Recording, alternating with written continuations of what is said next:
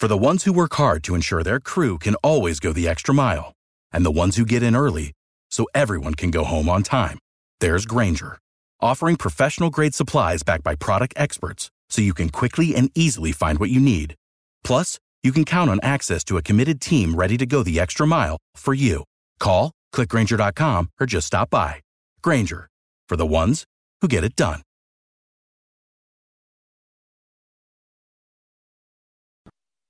How protected are your children at school?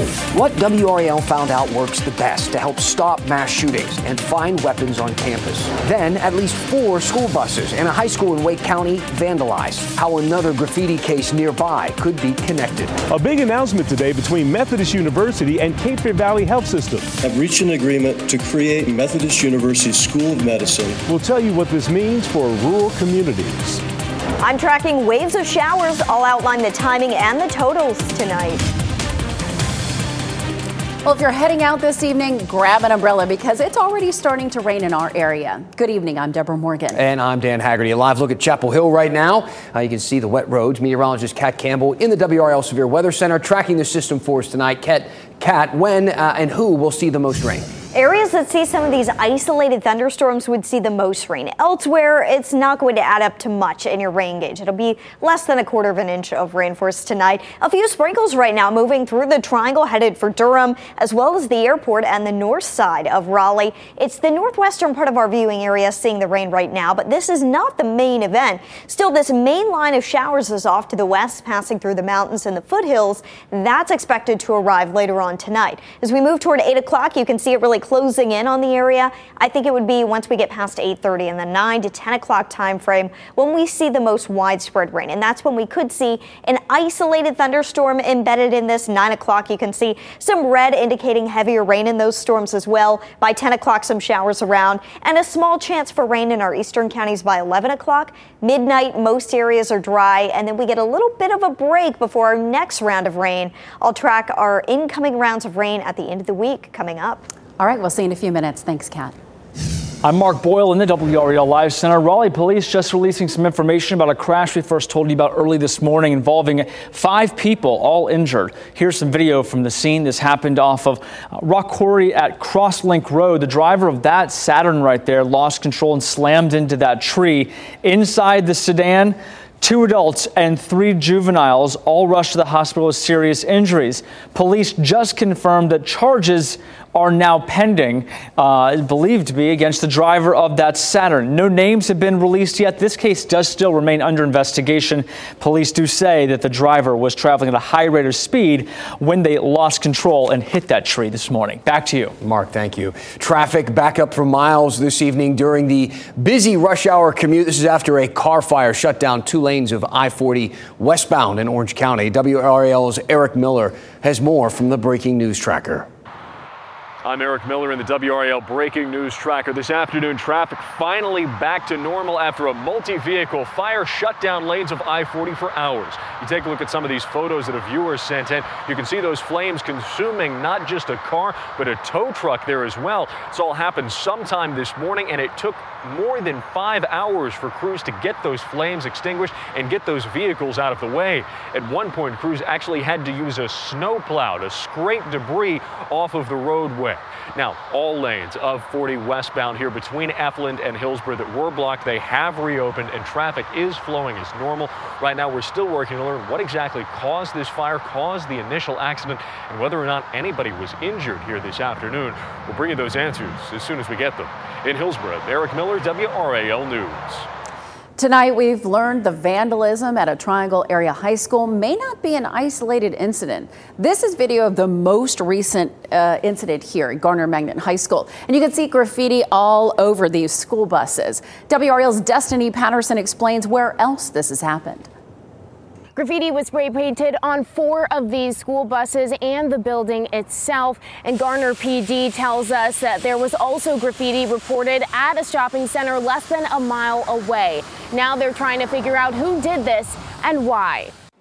I was the first to tell Bernice Bethia that the school where she used to work was vandalized over the weekend. There's actually graffiti on the building, the buses. Are you serious?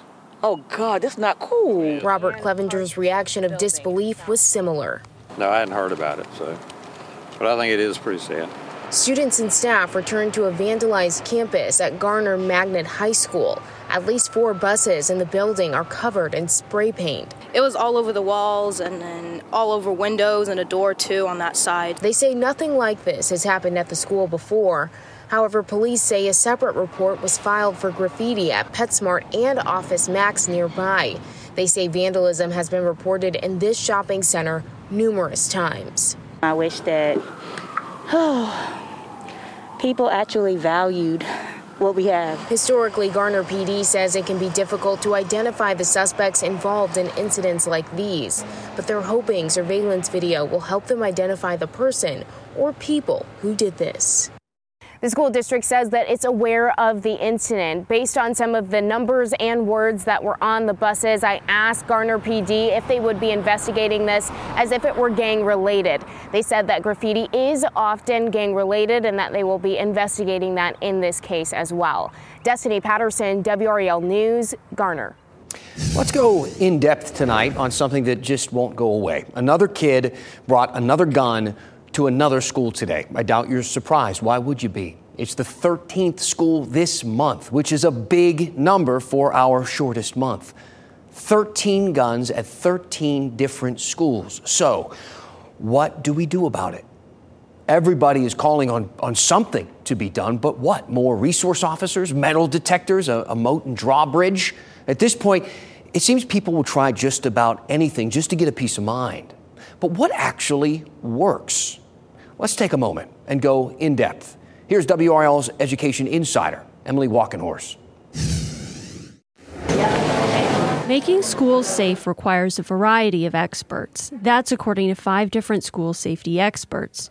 School violence can take many different shapes and have many different causes, according to Xing-Fang Xu, a researcher at the University of Michigan. There's no one-size-fits-all solution. That's why we hesitate to say, oh, you should do this, and forget about the other. Metal detectors are rarely used in schools, but parents and others commonly suggest them as a solution when a weapon is found on campus. But security technology researcher Connor Healy said metal detectors are an imperfect solution. He said they won't stop mass shootings, and they may not find every weapon. So the best case for metal detectors in schools is that they'll prevent students from concealing a smaller weapon, like a handgun or a knife, in their bag, for example, and bringing that into a school. But experts agree on several potential ways to help make schools safer. Anonymous tip lines, training for staff and students on recognizing suspicious behavior, doors that lock from the inside, bullying prevention, safe gun storage practices at home, and minimizing the publicity of threats and shooters to prevent copycats.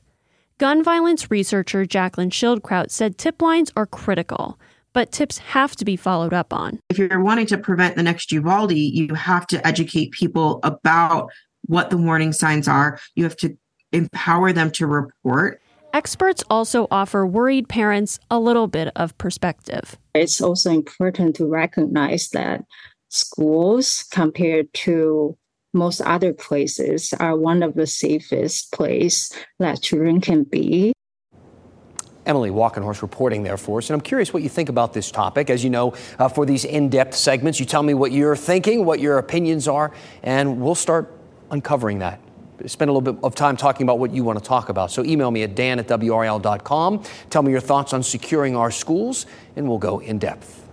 The state health department will delay the start of a program meant to help people with disabilities. The program would serve people with complex behavioral health conditions, intellectual and developmental disabilities, or traumatic brain injuries. The state says it needs more time to organize contracts with additional providers. The program was supposed to start on April 1st. It's now delayed to October. A handshake seals the deal, and North Carolina's 6th medical school is going to be located now at Methodist University in Fayetteville. The school is partnering with Cape Fear Valley Health System to make it happen. WRL's Fayetteville reporter Gilbert Bays was there when the partnership was announced and explains what this means for the local community. Well, the announcement comes really as no surprise. Methodist University already has a premier nursing program and physician's assistants program. Now they're going to have a medical school. Have reached an agreement to create Methodist University School of Medicine. This afternoon's press conference on the campus of Methodist University lasted about 30 minutes, but its importance will be felt for generations to come. Methodist University has partnered with Cape Fear Valley Health System to create a medical school. Its mission? Graduate doctors who focus on providing better medical care for rural and underserved populations. Doctors who will live, work, and stay in those communities. Their statistics, 70% of the students, if they do their medical school and their physician residency in a community, they stay. And that makes sense because they develop relationships. They might meet someone. Their mentors are here. Their mentors might offer them a job. The $50 million facility will be built on the campus of Cape Fear Valley Medical Center in Fayetteville, where they recently expanded their graduate medical education program. Methodist University will lease the space from the hospital and run the medical school. The university already offers a number of degrees in health-related fields. We prepare physician assistants, we prepare physical therapists, occupational therapists, nurses, and healthcare administrators already, and this is just going to add to that. Dr. Reardon says the medical school at Methodist University also provides great opportunities for students at Fayetteville State University. There are great opportunities for collaboration here. I mean, just to begin with, a pre-med program that could feed directly into this. But there's so many opportunities around health sciences generally, since both schools are engaged in health sciences. Now, this is going to be a great program for the community. We're told that it will begin in 2026. In Fayetteville, Gilbert Bays, WRAL News. The partnership between Methodist University and Cape Fear Valley Health will also contribute to the economic development of the region. The new medical school is expected to create jobs, attract new businesses, and provide a significant boost to the local economy.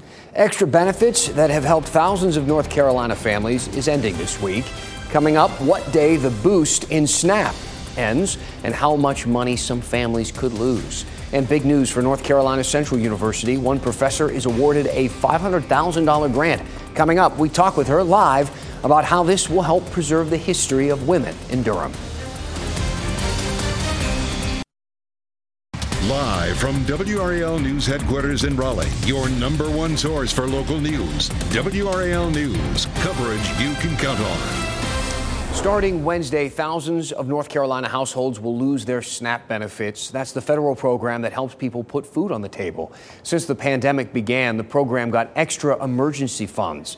Families will get about $95 less each month on average. Some could lose as much as $250. A professor at NC Central University is standing out after being awarded the school's first ever Mellon Foundation grant. She's Dr. Rochelle Gold, the associate professor of English, was awarded $500,000 for her project. That's a lot of money. Joining us now live is the professor behind this initiative. Good evening, Dr. Gold. Thank you so much for joining us. What will this money be used for? Thank you so much for asking and for having me. The money will fund a course that will be taught 12 times over 3 years, and the students will be receiving a fellowship to learn all kinds of skills related to videography, photography, archival research, oral history, and interviewing skills. And they'll be interviewing Black women who've graduated from NCCU, who've made a contribution in racial justice, social equality, gender rights, and any other field related to minimizing disparities. How much of this money will be used to actually uncover perhaps new history about NCCU? Well, the half of the funds will go directly to students. And so the plan is we'll do 60 interviews over the course of 3 years because the students will be working in teams. So 120 students, the goal will be 60. And I'd really like the students to explore some of the rural counties in North Carolina where we may not have heard about people who have contributed, women specifically who've contributed to, as I said, racial justice, social equality, health disparities. So I'm hoping it will not just be the triangle and the triad, but some of our counties in the western part of the state or some of the eastern part of the state as well. The Alumni Foundation will help us identify the women as well as the archival research. That's perfect. Now, anyone who has ever applied for a grant knows this is not an easy process. So talk to me about how you went through that. And I know it's a very long process, too. It is a very long process. May 16th was when the initial proposal was due, and it was smaller pieces of what came to be this large proposal that took about 300 labor hours of mine to revise it and hone it and polish it. And so the Mellon did provide grant readers to give me feedback, but it was after August 24th, when I was chosen as a finalist, every 2 weeks a new draft was due related to the budget or how I would spend the money. And it was fun to actually think very creatively and use my imagination about if one were given $500,000, how would one spend it? So that part of it was delightful, and using, again, my creativity to think, how could I help my colleagues? How could I help students? How could I make sure we were responsive to the Durham community, as well as thinking about partners? We have partnerships with Duke as well as UNC Chapel Hill on this grant. In just a few seconds, how can you wrap this up to what this grant will mean to NCCU? This will establish NCCU as the keeper of important oral histories of voices of women who haven't been heard. For example, we have one graduate who's 106 years old. Wow. I want to make sure that her voice and her experiences as a centenarian and all of the civil rights changes that she's seen, that is preserved on our NCCU Library's homepage so that it will be searchable for the public and have all of these audio and video archives of these women's accomplishments preserved in perpetuity. I can't wait to see this. Dr. Rochelle Gold, congratulations, and thanks so much for your time. Thank you. Well, let's take a live look over Dix Park tonight. The sun has finally set. As the days get a bit longer, parks in Wake County are staying open later. Today, officials announced Wake County parks will now remain open until 7 p.m. Since clocks fell back for daylight savings in November, the parks have been closing at 6 p.m. Kat Campbell joining us now to talk about the changes we're about to witness here in the weather. Got some rain moving in. Yes, we do. And the rain right now in North Raleigh. We also have a few spotty showers right around Person County and moving up into Mecklenburg County, Virginia. But the bulk of the rain is on the north side of Raleigh at this point. We'll continue to see a few spotty showers move through over the next hour, but really the main line of showers still back to our west, and that doesn't get here until after about 8:30 or 9 o'clock tonight. Rain chances peak by 9-10 o'clock with that main band moving through. Can't rule out an isolated thunderstorm as it passes by. By 11 o'clock, just a small chance, and we're pretty much dry by midnight. Current temperature 67 still out this evening. The cloud cover really locking in our mild temperatures that we've seen today. 67 was actually the high out at RDU, and we remain there. We will see winds picking up tonight. It'll be a gusty wind. We could see some winds upward of 30 miles per hour overnight. So just a heads up, it'll be warm and windy as we see these showers pushing in. We do have the band of showers that's passed through the North Carolina mountains at this point. It's closer to the foothills, the Triad. This is what we're watching. The core of the energy with this system, though, is staying to the north, and it's brought a lot of snow to areas up north. Headed for the northeast now, likely to dump some measurable snow, and the northeast just hasn't seen much snow at all this year. So it's significant for that, but another storm system on the way later this week.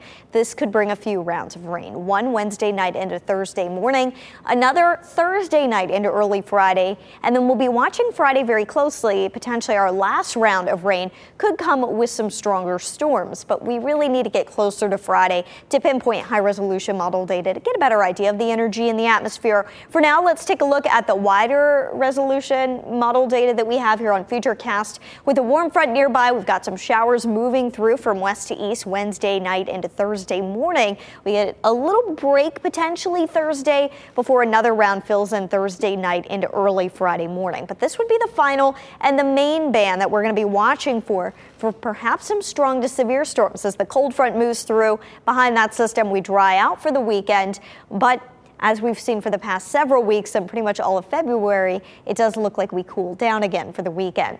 For tomorrow, it's beautiful. It's going to be dry tomorrow, mostly sunny and warm. Make your outdoor plans tomorrow. 77 degrees in the Triangle, 80 in Fayetteville, 74 degrees in Roxborough. A nice day tomorrow to head out to the playground. 60 at 8 a.m. By noon, 73. And then during the afternoon, temperatures in the mid to upper 70s.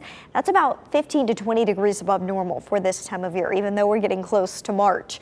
Rain chances start to climb Wednesday night, lasting through Friday. We have some more dry days on the way for the weekend. It will cool down this weekend with high temperatures in the lower 60s, but it looks dry. And with the sunshine, the 60s should be feeling pretty good for the weekend. One thing to watch out for, though, are those 30s that you see there at the end of the 7-day forecast. Lows could dip back in the upper 30s, and we've got to watch for any frosts or freezes for the farmers out there. All right, good advice. Thanks, Kat. Taking the plunge for a good cause. Coming up, how much money was raised by these folks who took a dip in the cold water. Ooh. And you can listen to this newscast as a podcast. The WRAL News Daily Podcast features entire newscasts from beginning to end. Morning, noon, evening, and the 7 p.m. newscast, all as a podcast each day. You can find WRAL News Daily in Apple Podcasts or wherever you listen. An ACC basketball legend and North Carolina native has died. Terry Holland was 80 years old. He was best known for his time as the head coach of the Virginia Cavaliers and later as the school's AD. Holland's career also included time as East Carolina athletic director. He grew up in Clinton and played college basketball at Davidson College. The ACC put out a statement reading in part, "He was a true gentleman that embraced his players and colleagues as family." Crews will close a portion of a road in downtown Raleigh this week. We're talking about that small red line on the map you see there, West Davie Street from Dawson to McDowell. It will close for a crane setup. The work starts tomorrow at 7 a.m. The road will stay closed 24/7 until sometime on Friday. Well, officials are looking for your opinion on a possible sidewalk through Cape Hatteras National Seashore. It would make the Cape Hatteras Lighthouse and the Museum of the Sea more accessible. The 1.6-mile-long pathway would run along Lighthouse Road. The new pathway would allow for bicycles, electric bikes, and motorized wheelchairs. You can leave your comments on the proposal on the National Park Service's website. All right. In Chatham County, the Sheriff's Office, they raised more than $23,000 for the Special Olympics through the annual Polar Plunge Challenge. Like dressed up like the Mario Kart. Man, they jumped into that freezing water. They said this one made the biggest splash yet. 15 teams, more than 125 people jumped into Jordan Lake to support the Special Olympics of North Carolina. And they far exceeded their goal of $15,000. Well done. Every age group just there helping out. A quick dip in and back out. Thanks so much for joining us. See you at 10 and 11. Your heart. It's the only one you have. Fortunately, you also have a choice. Expert cardiologists, talented surgeons, highly skilled specialists, all of whom chose WakeMed. Why? The main reason is the same reason patients choose WakeMed. Everything you need for the best possible care is right here. Learn more at wakemed.org. WakeMed Heart and Vascular Physicians. Your heart, your choice.